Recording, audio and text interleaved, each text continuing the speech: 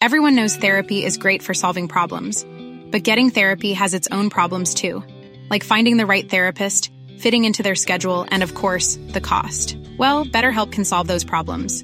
It's totally online and built around your schedule. It's surprisingly affordable too. Connect with a credentialed therapist by phone, video, or online chat, all from the comfort of your home. Visit BetterHelp.com to learn more and save 10% on your first month. That's BetterHelp, H-E-L-P. Mom deserves the best, and there's no better place to shop for Mother's Day than Whole Foods Market. They're your destination for unbeatable savings, from premium gifts to show-stopping flowers and irresistible desserts. Start by saving 33% with Prime on all body care and candles. Then get a 15-stem bunch of tulips for just $9.99 each with Prime. Round out Mom's menu with festive rosé, irresistible berry chantilly cake, and more special treats. Come celebrate Mother's Day at Whole Foods Market. Burrow's furniture is built for the way you live. From ensuring easy assembly and disassembly to honoring highly requested new colors for their award-winning seating, they always have their customers in mind. Their modular seating is made out of durable materials to last and grow with you. And with Burrow, you always get fast, free shipping. Get up to 60% off during Burrow's Memorial Day sale at burrow.com/ACAST. That's burrow.com/ACAST. burrow.com/ACAST. Hello, and welcome to History Rage, the podcast where our historians simmer with rage until violence is unleashed upon the realm. The podcast where the shadowy forces of myth are righteously persecuted to the grave and beyond. I am your regular host, Paul Bavill, and I'm flying solo tonight as Kyle has a work commitment, so you're stuck with me. But not just me, because today, dear Ragers, we are diving into the power behind the throne of 17th century England, or are we? For joining me tonight to play this Game of Thrones, I am joined by historian, writer, and broadcaster, Leanda de Lisle. Leanda, welcome to History Rage. Hello. Feeling angry? Livid. Good. Now, you came to us courtesy of recommendation by Charlotte White when she came on to rage about, just shut up about the Tudors and start talking about the Stuarts. And then again by Miranda Malins back in Series 6 when she came to rage about Cromwell. I gather you've come to rage about the other side, but before we dive into that, could you tell us a little bit about you, your books, your history of how you came to be here at this pinnacle of your career on our podcast? Well, I think the first thing you need to understand is that I am fundamentally an angry person. For years, I worked as a newspaper columnist, and I did different kinds of columns. I did funny columns, I did political columns, I did different kinds of columns. But the one qualification you need to be a successful columnist is you need to be an angry person. You need to have that sense of rage burning away inside of you. And dangerously, I stopped being a columnist when I started waking up in the newspaper in the mornings, and instead of raging at the newspapers, I started pointing out pictures of fluffy animals to my husband. So I gave that up and I took up history, but I soon found there were many, many things in history that made me very, very angry. And the story of Henrietta Maria is one of those things. Okay, so let's dive straight into that then. So, you know how History Rage works. We always have our History Rage questions. So shall we start off then by asking Leanda, with all of the rage from a suppressed career that you had to give up, would you please tell our baying mob of History Ragers what you wish everyone would just stop believing? I wish everyone would stop believing that Henrietta Maria wore the breeches in her marriage, that she was a religious fanatic, that she caused the Civil War, that she ruled Charles I, that she introduced theories of divine right kingship to England, that she was a dreadful mother. I could go on. Oh, well, please do. Well, we should begin perhaps with those things, and then I can find other things about her to rage about. Certainly. So, I'm not a 17th century man myself. My tastes are a little more 19th century. So, who was Henrietta Maria, aside from the subject of your latest biography? And what is it about her life story that really gets up your nose? Right. Well, she was the daughter of Henri IV of France, the great warrior king who fought the wars of religion in France. He was a Protestant who became a Catholic, and he was assassinated when his youngest daughter, Henrietta Maria, was 6 months old. Her brother then became King of France. Her mother was regent of France, Marie de Medici. And she's said to have been to have taken attributes of both her parents, which we can come into later. But at 15 years old, she was married to Charles I of England, the king who, as many of your listeners will know, was the chap whose head we chopped off. Mm-hmm. It's interesting to say there that her mother was a Medici. Now, that is a name that rings a lot of alarm bells if you're looking to malign somebody's reputation. Yes, and poor old Marie de Medici has been horribly maligned. I mean, I think the word fabulous could have been coined for Marie de Medici, who was certainly a larger-than-life character. In France, nowhere in Europe were women supposed really to rule. It was believed that, women should not rule over men, and that Eve in the Garden of Eden had set a bad example in this regard by supposedly seducing Adam into disobeying God. Nevertheless, when her husband was assassinated, Marie de Medici had seized power to rule France as regent for her young son. And she taught her daughter that essentially, forget about Eve and in the Garden of Eden and how awful Eve was and how wicked and pathetic women are supposed to be, to have been seduced by Satan. And think instead of the second Eve, the Virgin Mary, Queen of Heaven, Mother of God. She has the ear of God, and therefore I, as Queen of France, as the mother of the King of France, have a better right than any boring male minister to advise my son. And this was a lesson that Henrietta Maria certainly learned. What is it about the life story that annoys you? The life story, I suppose that Henrietta Maria is very much regarded as an absolute example of Eve, this particular sort of female archetype, in that she is supposed to have, met her sort of innocent little husband, although she was a child of 15 and he was a king of 25. Anyway, there he was, poor innocent little Adam / Charles I.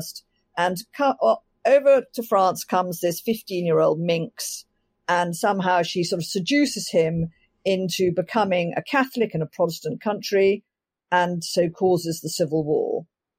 So this is one of the things that particularly, I suppose, enrages me. And I think one of the things you have to remember, not only was he 25 and she was a child when she arrived, he also already believed in divine right kingship. His authoritarianism was already in place. I can tell you a short little story, which is that a girlfriend of mine was saying the other day. She was saying to me, oh, well, of course, Henrietta Maria brought ideas of divine right kingship from France. And I said to her, no, Charles got his ideas of divine right kingship from Scotland, and indeed from his father, James VI and first. So that's just for starters. So moving on into the wider picture then, what is, for those of you out there that are not aware of her, aren't looking too much into, I say the Civil War, Kirsty Mackenzie will string me up, the War of Three Kingdoms. Yes. What is her reputation currently as it stands at the moment? I know you reeled off a litany at the start in your rage, but what is the common idea of Henrietta? Well, should we talk through it? Because there are sort of slightly different phases. So, I suppose at first, Charles I became king in 1625, and he managed to sort of pick wars with the two great powers, Spain and then France, both of which he lost, which has nothing to do with her. But he also had rowed with his parliaments, and he rowed with them about three things. One was that they blamed his military failures on his favourite, the Duke of Buckingham, who he refused to sack and who she also detested. And they were angry about his religious reforms. He was head of the Church of England, of course, but he liked a particular kind of what you would now call a sort of high church version of Protestantism, which sort of more Calvinist elements in the Church of England disapproved of. And also to pay for these wars that he insisted on fighting, if he didn't get on with Parliament, who wanted to sack his favourite, he began to raise money outside Parliament with false loans, and which endangered the very existence of Parliament, whose chief purpose and use for a king was that it was a very effective tax-raising body. And she was blamed for all these things, particularly after Buckingham was murdered. There was no one else really convenient to blame. And you had this girl. She's foreign, she's French, she's Catholic. She's referred to as that popish brat of France. So she's blamed for these things that are actually nothing whatever to do with her. And that's in the 1620s. Mm-hmm. Buckingham, as I said, is assassinated in 1628. In the 1630s, Charles is ruling without Parliament because he's had all these rows with Parliament and he's refusing to have any more parliaments. This is blamed on her, but it's not her fault. And in fact, on the contrary, because she wants to encourage Charles to go to war with the Spanish Habsburgs, which was something her father used to do, which would require a great deal of money and which would require also him to call a Parliament, she was in fact really rather on the side of the parliamentarian cause in the 1630s, and indeed was the leader of a Puritan court faction with whom she was very close. So this woman who's supposed to be a sort of Catholic fanatic and anti-parliamentarian it is actually all much more complex than that. And Charles does indeed have a mind of his own. So there's that part of her reputation. She's also, during the 1630s, in England, this is known, later it's known as the 11 Years' Tyranny, because Charles is ruling without Parliament. At the time, at court, it's known as the Halcyon Days of peace and plenty. She's very happy. She's having children. Her marriage, which was very rocky at the beginning because they rowed over his friendship with the Duke of Buckingham, for example. In the 1630s, their marriage is very happy, very strong. She's having sons. And, she's the sort of leader of fashion, of theatre. And this is described by some as frivolity. And again, this is very much a kind of female sin, a female crime, frivolity, because it indicates the innate moral weakness of women, which is why, again, we allowed ourselves to be seduced by, Satan in the Garden of Eden, blah, blah, fish cakes. And the truth is that, Charles I and all his courtiers used to flounce around in enormous amounts of lace. And Charles I himself had little bells hanging from his clothes. But because he did that, no one accused him of frivolity. So it's just sort of, ridiculous. And actually, she's there are a lot of women in London who are making a great deal of money on the back of her being a fashionista. As I said, in the theatre, she's a great patron of the theatre. She encourages, the female voice, female-centric plays, and she's also an important collector of modern art. So she's actually a serious figure in this regard as well. So that's, and I'm afraid then there's another queen again in the 1640s, but maybe I'm going on too long. Oh, no, do carry on. I'm sitting here in rapt attention. Okay, so Charles is the head of the Church of England, as I said, and a part of his belief in divine right kingship is that he believes that he has the right to rule his subjects, not just in their lives, but also their souls. And this is actually quite anti-papal because he doesn't, he thinks that he is Pope in England, basically. And a part of this is that he wants all his subjects to worship as he did, which is in his sort of high church version of the Church of England. So he then decides he's also King of Scots, which is a separate country and much more Calvinist, Presbyterian. And he decides that he's going to impose an English-style prayer book on the Scots. And I think it's P.G. Wodehouse who said that, it's not difficult to tell the difference between a ray of sunshine and a Scotsman with a grudge. And Charles found that out because, they threw a massive rebellion, fit of pique. Yeah, they don't like anything like that, do they? I mean, you could impose English free money on the Scots and they'd object to it. No, exactly. In fact, I hope you have many, many Scots on this podcast because I'm sure there's plenty plenty that any good Scotsman could rage about, indeed, including this period. But anyway, so it all goes wrong for Charles. As I mentioned earlier, he loses wars against Spain and France in the 1620s. He now loses against the Scots in the 1630s.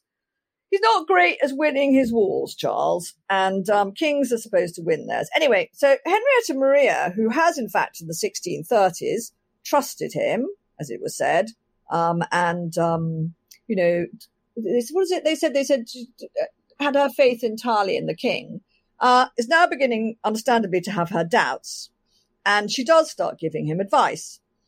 And it's suggested to us that the advice she is giving him is, you know, be more Catholic, which he isn't. Of course, he's actually anti-Catholic. And in fact, despite what people may tell you, was in fact persecuting Catholics and fining them at a greater rate than he ever had before.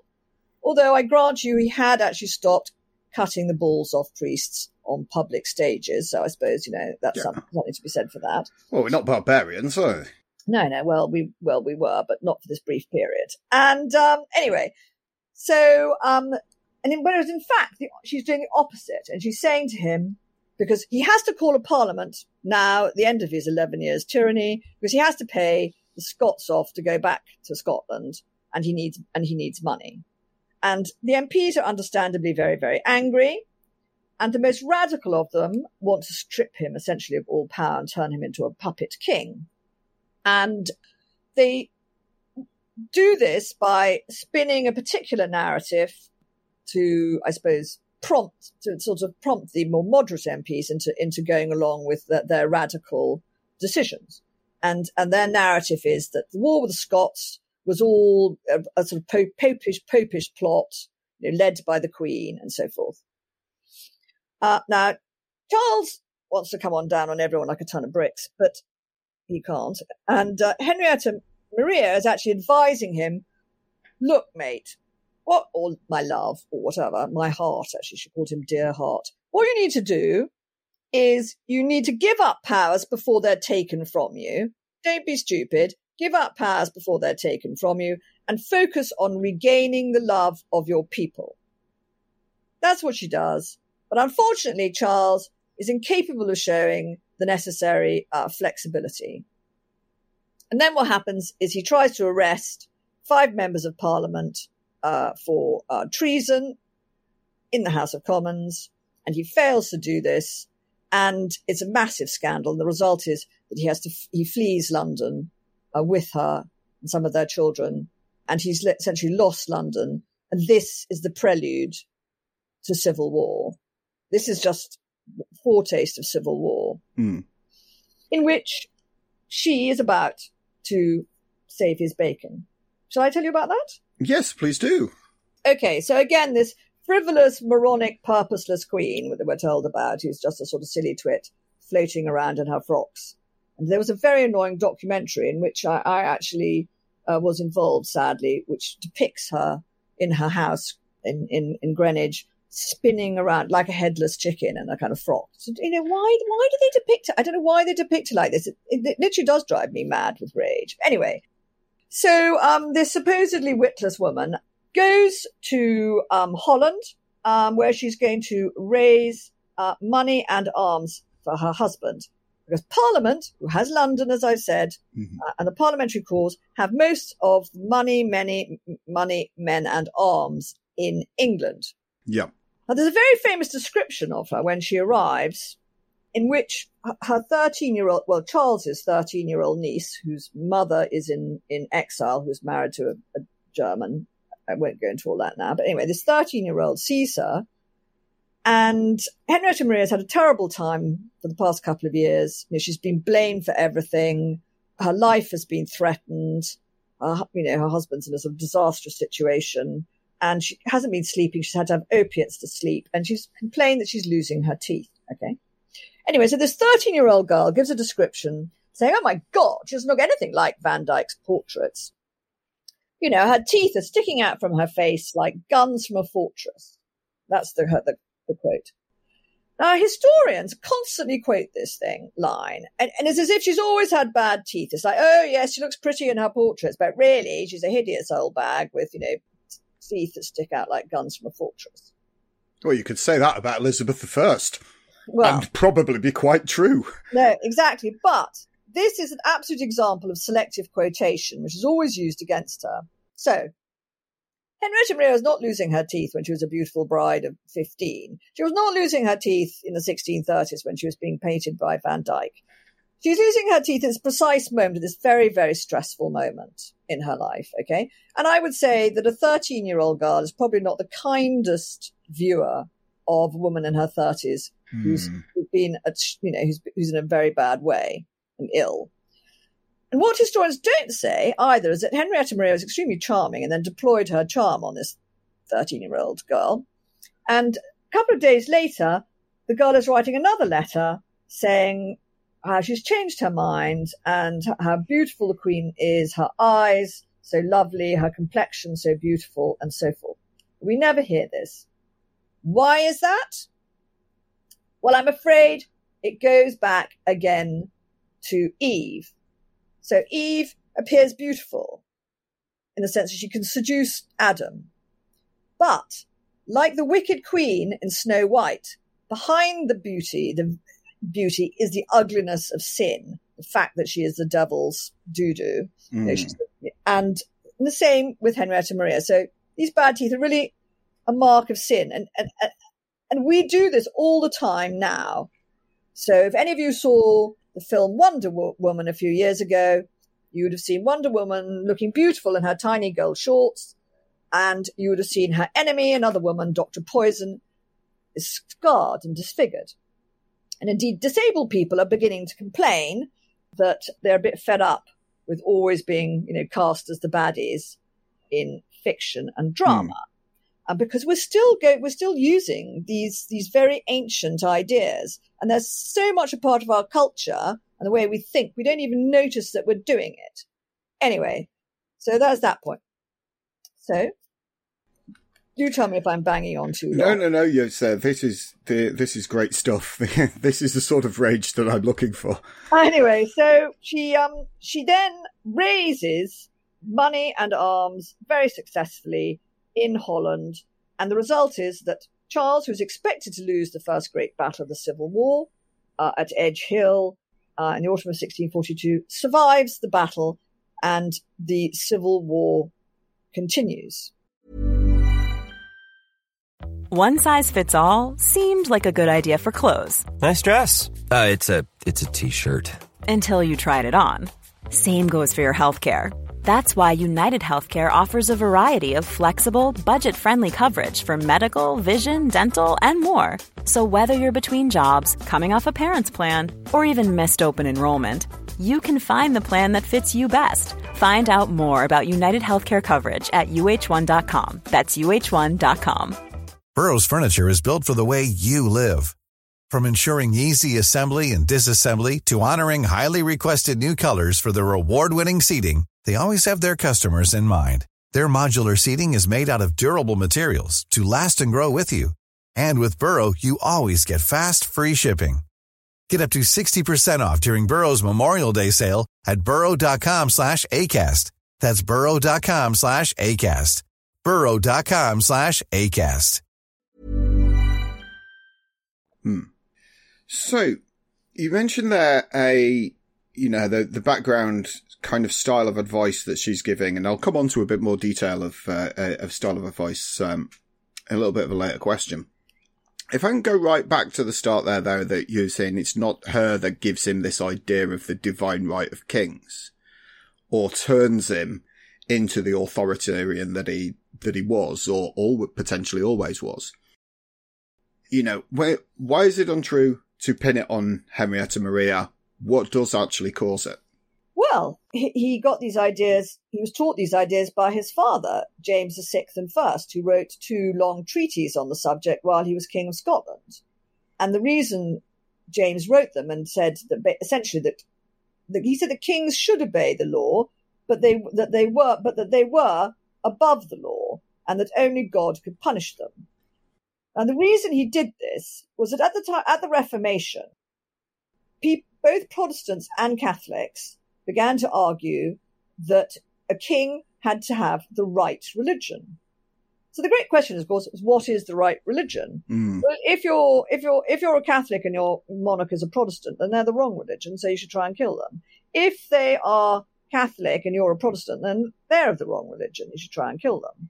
And indeed, this happens, and you have, many assassination attempts. And indeed, Henrietta Maria's father, as I mentioned earlier, was assassinated.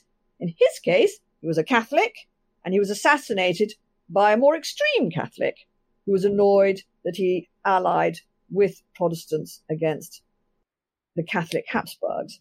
He came from the Bourbon French dynasty. The Habsburgs were their great rivals. So these ideas come from James. They come from Scotland, essentially, and they don't come from Henrietta Maria at all. But the reason I think it's assumed is, as I said, I mentioned there are a couple of reasons why people have it in for Henrietta Maria.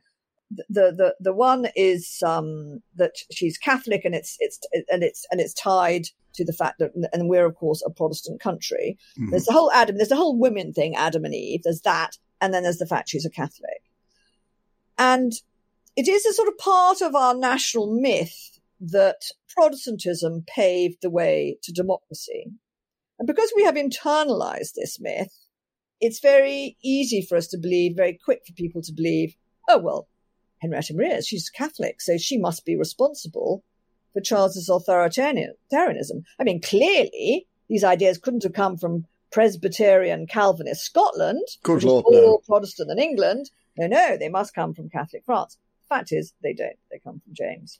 So, I mentioned she is a Catholic, and she is referred to as being a kind of a Catholic fanatic. So, why does that annoy you? Again, because it's sort of profoundly untrue. I mean, people were obviously much more religious in those days, and she certainly thought Catholic was best, just as Protestants thought Protestantism was best. But so she arrives in England, and the idea is that she's sort of going to sort of make this very Protestant country Catholic. Well, I think she's quite difficult for a 15-year-old girl to do that. What she is expected to do by her Catholic family and her godfather, who is the Pope, is to do her best to protect persecuted Catholics, because her husband is the most notorious persecutor of Catholics in Europe. So that's one thing, which is hardly a great crime. So, for example, when it comes to the coronation, and Charles has promised when he marries her that he's going to stop persecuting Catholics, at least moderate the persecution. He's not going to stop, but he's going to moderate it. Mm. But, it's quite the wedding present, that really, isn't it? I know, exactly. Exactly. Less balls on tables, as I was saying earlier. But anyway, so he promises this, but then for various reasons, partly to protect the Duke of Buckingham, he actually increases the persecution. And this involves fining Catholics who refuse to go to Protestant services, religious services. The result is that they end up in prison where they die of plague, or they can't feed their families starve. So when Henrietta Maria is asked to take part in the coronation, which is a Protestant ceremony, when she's going to be crowned at the hands of a Protestant bishop, she says, no, I won't. But this is, I would argue, not the attitude of a fanatic. She is simply, wanting to stand by her persecuted co-religionists. Mm.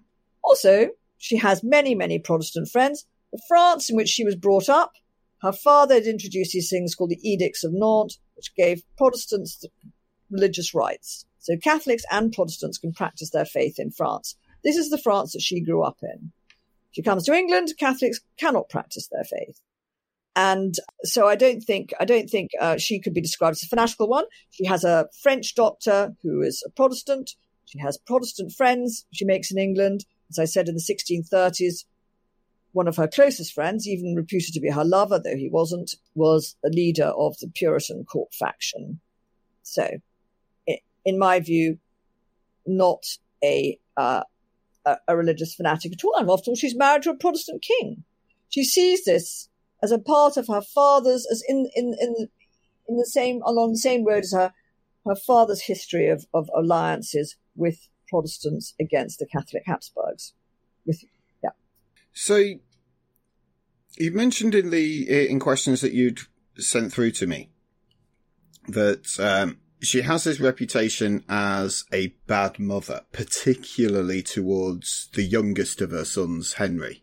Yes. What can you tell us about that and why that gets up your nose as well? Yes. Okay. So one of the things I think is true in general of us all, I would say, is although we will have certain character traits which we keep probably from sort of, early childhood even, we nevertheless change, don't we? We change over time. And so with Henrietta Maria too, the teenage queen is of the 1620s is different from the more mature, happier queen of the 1630s. And then you have the wartime queen of the 1640s, when she really takes a leading role in the Civil War. And then after her husband is executed in 1649, you have again another queen. She's very traumatized by Charles's execution. She tries to make sense of it. God obviously must have a hand in this. This is what they believed in those days. Something I believe she would certainly have shared with Oliver Cromwell and all sorts of people on the other side. And she tries to make sense of it, but she can't. She knows that Charles made political mistakes, and she understands that. But why has God so why did God let him die like this? And she can't bring herself to blame him for his sins. And so she says it's all down to the sins of Henry VIII, who broke with Rome and so forth. And so she does become much crosser about that. And she does put pressure on her ladies in waiting to convert, some of whom do. But nevertheless, she still has, I may say, very close friends, notoriously one called Henry German, who again, she was supposed to be her lover, which he wasn't, who stayed a Protestant all his life. But anyway, so as I said, full disclosure, she does become, much more sort of anti-Protestant, you might say. But her son, Harry, who's spent the whole Civil War in England since he was a tiny boy, so she barely knows him. He arrives in France after the execution and everything. His last memories of his father are sitting on his father's lap. He's a tiny boy, and his father looking into his face and saying to him, "They are going to cut off thy father's head," and saying to this boy, giving this boy things that he wants him to remember to do. And one of the things he says is, "You must obey your mother in all things save religion."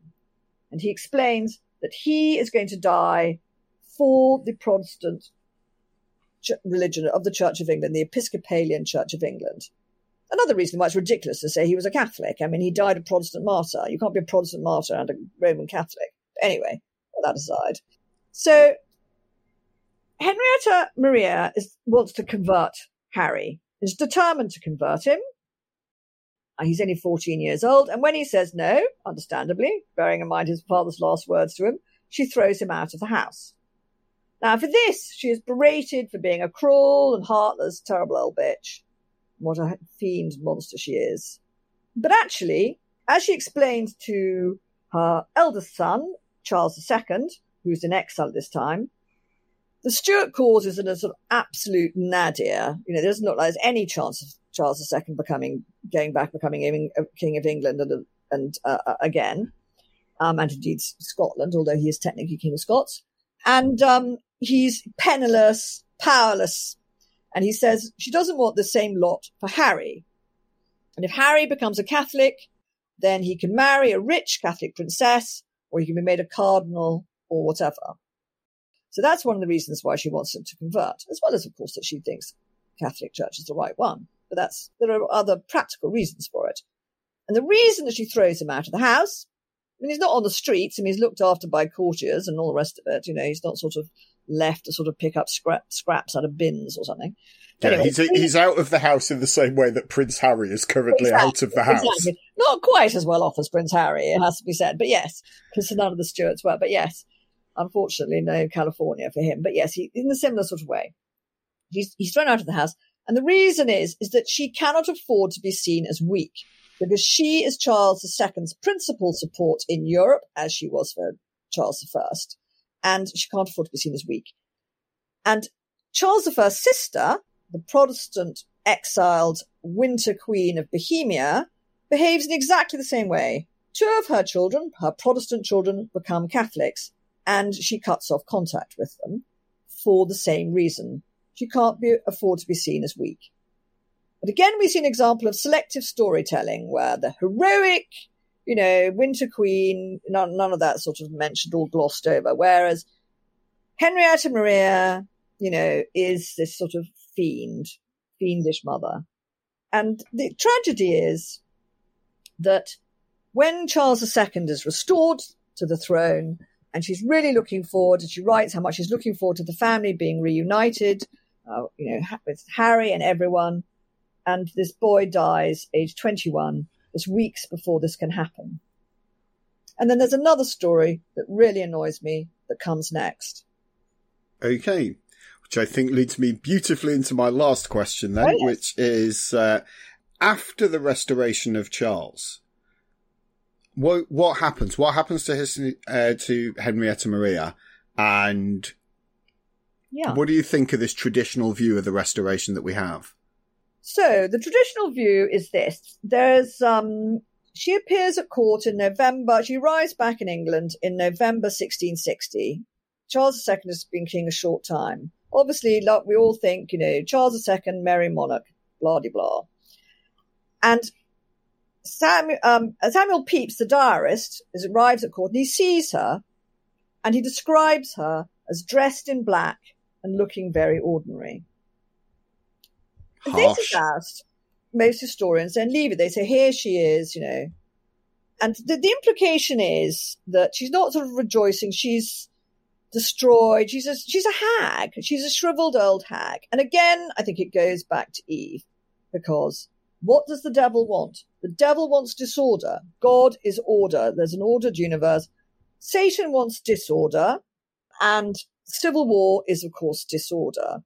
And so you cannot have Henrietta Maria, who is, of course, an agent of Satan, rejoicing and enjoying her son's restoration. No, she's dressed in black, looking very ordinary. It's the hag revealed, the hag behind the seductive mask that seduced Charles into becoming a Catholic and so forth, and causing the Civil War. So what they don't, and then it's tumbleweed. You don't hear any more of the fact, although she lives sort of nearly another 10 years, you don't hear any more. That's it. Fade out. Again, however, this is an example of selective quotation. She's dressed in black because her son Harry has just died. And she's feeling a bit miserable, as you might when your young son, aged 21, has just died and you've missed the reconciliation. You might not be feeling at your cheeriest. 2 years later, Samuel Pepys has another diary entry.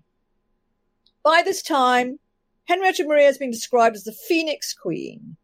She's incredibly powerful, again, at court. Her influence is seen everywhere, in French fashion, women talking on stage. She really encouraged the art of conversation in England in the 1630s. And there's a man called the Earl of Halifax who complains bitterly about this, this terrible habit of talking now that people seem to go in for at court. And Samuel Pepys says, she has the greatest court nowadays, greater that is of Charles II, with the most laughing and mirth. So the thing is that another thing you don't hear about Henrietta Maria much is her sense of humour, and her life is full of examples of humour. One of her friends describes her as by nature gay. And here you have her, the gay woman that she's always been, who's always cracked jokes, even in the most extraordinary circumstances. And indeed, if I was going to sum up her life, sum her up, I would think, well, you could say she's very brave, like her father, courageous. But it's a French phrase that really comes to mind for me, and that is joie de vivre.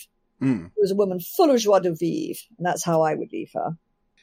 There's a couple of parts to this question. So it's implied that she consistently gave Charles bad advice, and you've given a couple of examples of kind of good advice that she did give. First of all, what were some other examples of the good advice that she was consistently giving? And did she continue that on into the court and the reign of Charles II? So, yes, her good advice. So she gave, I think, excellent advice often during the Civil War, during the fighting war. When she arrived back in England, it's interesting how many people came to see her. Generals like Montrose had been told that her court was more stable than that of Charles, i.e. she had a more fixed sense of purpose. She was able to persuade parliamentarian generals, leading commanders, to change side. But to give you a specific example of the kind of advice she gave, she almost helped him win the Civil War in 1643 when she returned to England. And that summer of 1643, he wanted to go off and deal with the sort of siege of Gloucester. And she was saying, we've had all these victories. There are riots in London at the moment. There are divisions within the parliamentary cause. And indeed, one of her old friends, the Puritan court leader that I mentioned earlier, was about to defect and did, in fact, defect that summer.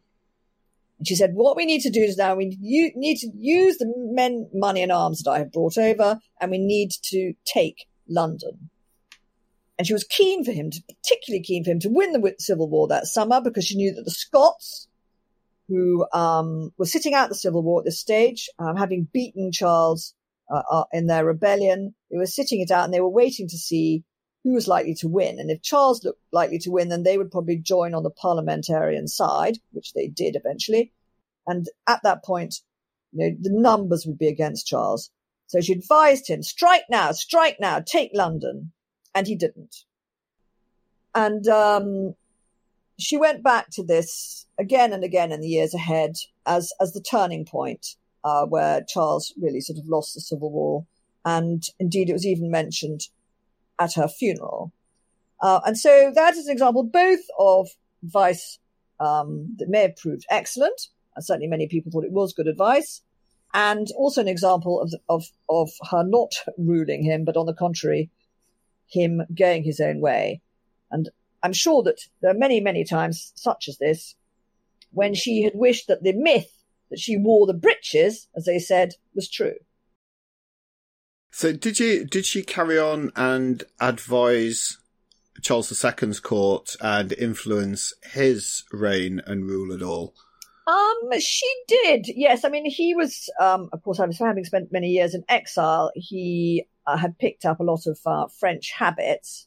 He is reputed to have died a Catholic on his deathbed. Whether he did or not, we really don't know. She wasn't really, I mean, what was she involved in? She was involved in, again, protecting the Catholic minority, which she did really quite successfully. But I don't think she was so into advising him because, he was his own man. She was advising Charles. She advised Charles at a period in Charles's life. So at a period in Charles's life when he'd been stripped of his ministers. They were being executed by the opposition in Parliament, by his enemies in Parliament. And he really needed her. Charles II, was in an entirely different position. So she wasn't really sort of interfering in his day-to-day affairs at all. I mean, when they were in exile, much more. She did certainly give them advice, which they often had flaming rows. And again, this is sometimes translated, they had flaming rows, therefore she must have been a bad mother or he must have disliked her. But I think actually you can have flaming rows with your nearest and dearest, people you love most. I don't know. I mean, who bothers to argue with their enemies? You can be asked, frankly. One often does argue with one's nearest and dearest. And Charles II certainly adored his mother and was very sad when she died. So, yeah, she advised, not in the same way as she advised Charles I during the Civil War. So we know what she's currently remembered for. And we've just spent 45 minutes outlining the fact that this is all incorrect.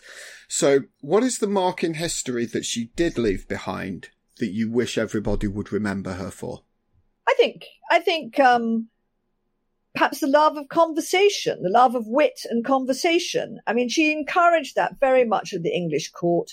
People think of the Tudor period as being sort of, I don't know, maybe they think of it as being quite jolly. I mean, they're quite wrong. Elizabeth's court was very sort of stuffy.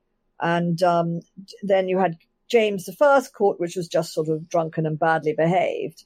And she really introduced to England the idea of, yes, enjoying wit and good food and good wine and all those things which I suppose you could label frivolous, God forbid. And so I think that's a mark that she left. Again, I mentioned joie de vivre.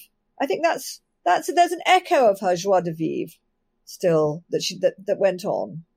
Well, thank you very much, Leanda. That's been all the rage that was recommended to us, because both Charlotte and Miranda did say, like that blue touch paper and Leanda will just go off. So that has been a simple joy to behold. So thank you very much. Thank you very much. Do you feel better?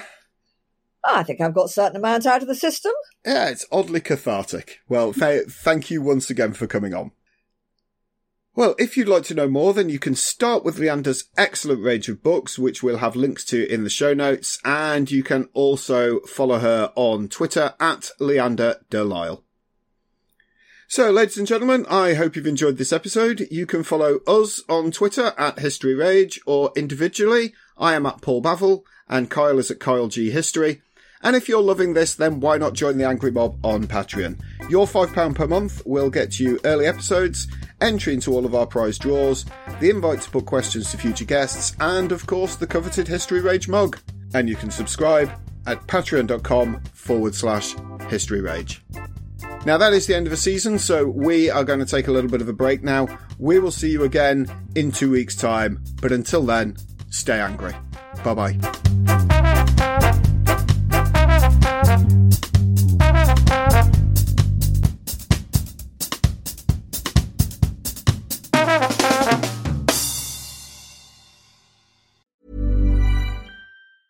Mom deserves the best, and there's no better place to shop for Mother's Day than Whole Foods Market. They're your destination for unbeatable savings, from premium gifts to show-stopping flowers and irresistible desserts. Start by saving 33% with Prime on all body care and candles. Then get a 15-stem bunch of tulips for just $9.99 each with Prime. Round out Mom's menu with festive rosé, irresistible berry chantilly cake, and more special treats. Come celebrate Mother's Day at Whole Foods Market. Planning for your next trip? Elevate your travel style with Quince. Quince has all the jet-setting essentials you'll want for your next getaway, like European linen, premium luggage options, buttery soft Italian leather bags, and so much more. And it's all priced at 50 to 80% less than similar brands. Plus, Quince only works with factories that use safe and ethical manufacturing practices. Pack your bags with high-quality essentials you'll be wearing for vacations to come with Quince. Go to quince.com/trip for free shipping and 365-day returns. Even when we're on a budget, we still deserve nice things. Quince is a place to scoop up stunning high-end goods for 50 to 80% less than similar brands. They have buttery soft cashmere sweaters starting at $50, luxurious Italian leather bags, and so much more. Plus, Quince only works with factories that use safe, ethical, and responsible manufacturing. Get the high-end goods you'll love without the high price tag with Quince. Go to quince.com/style for free shipping and 365-day returns.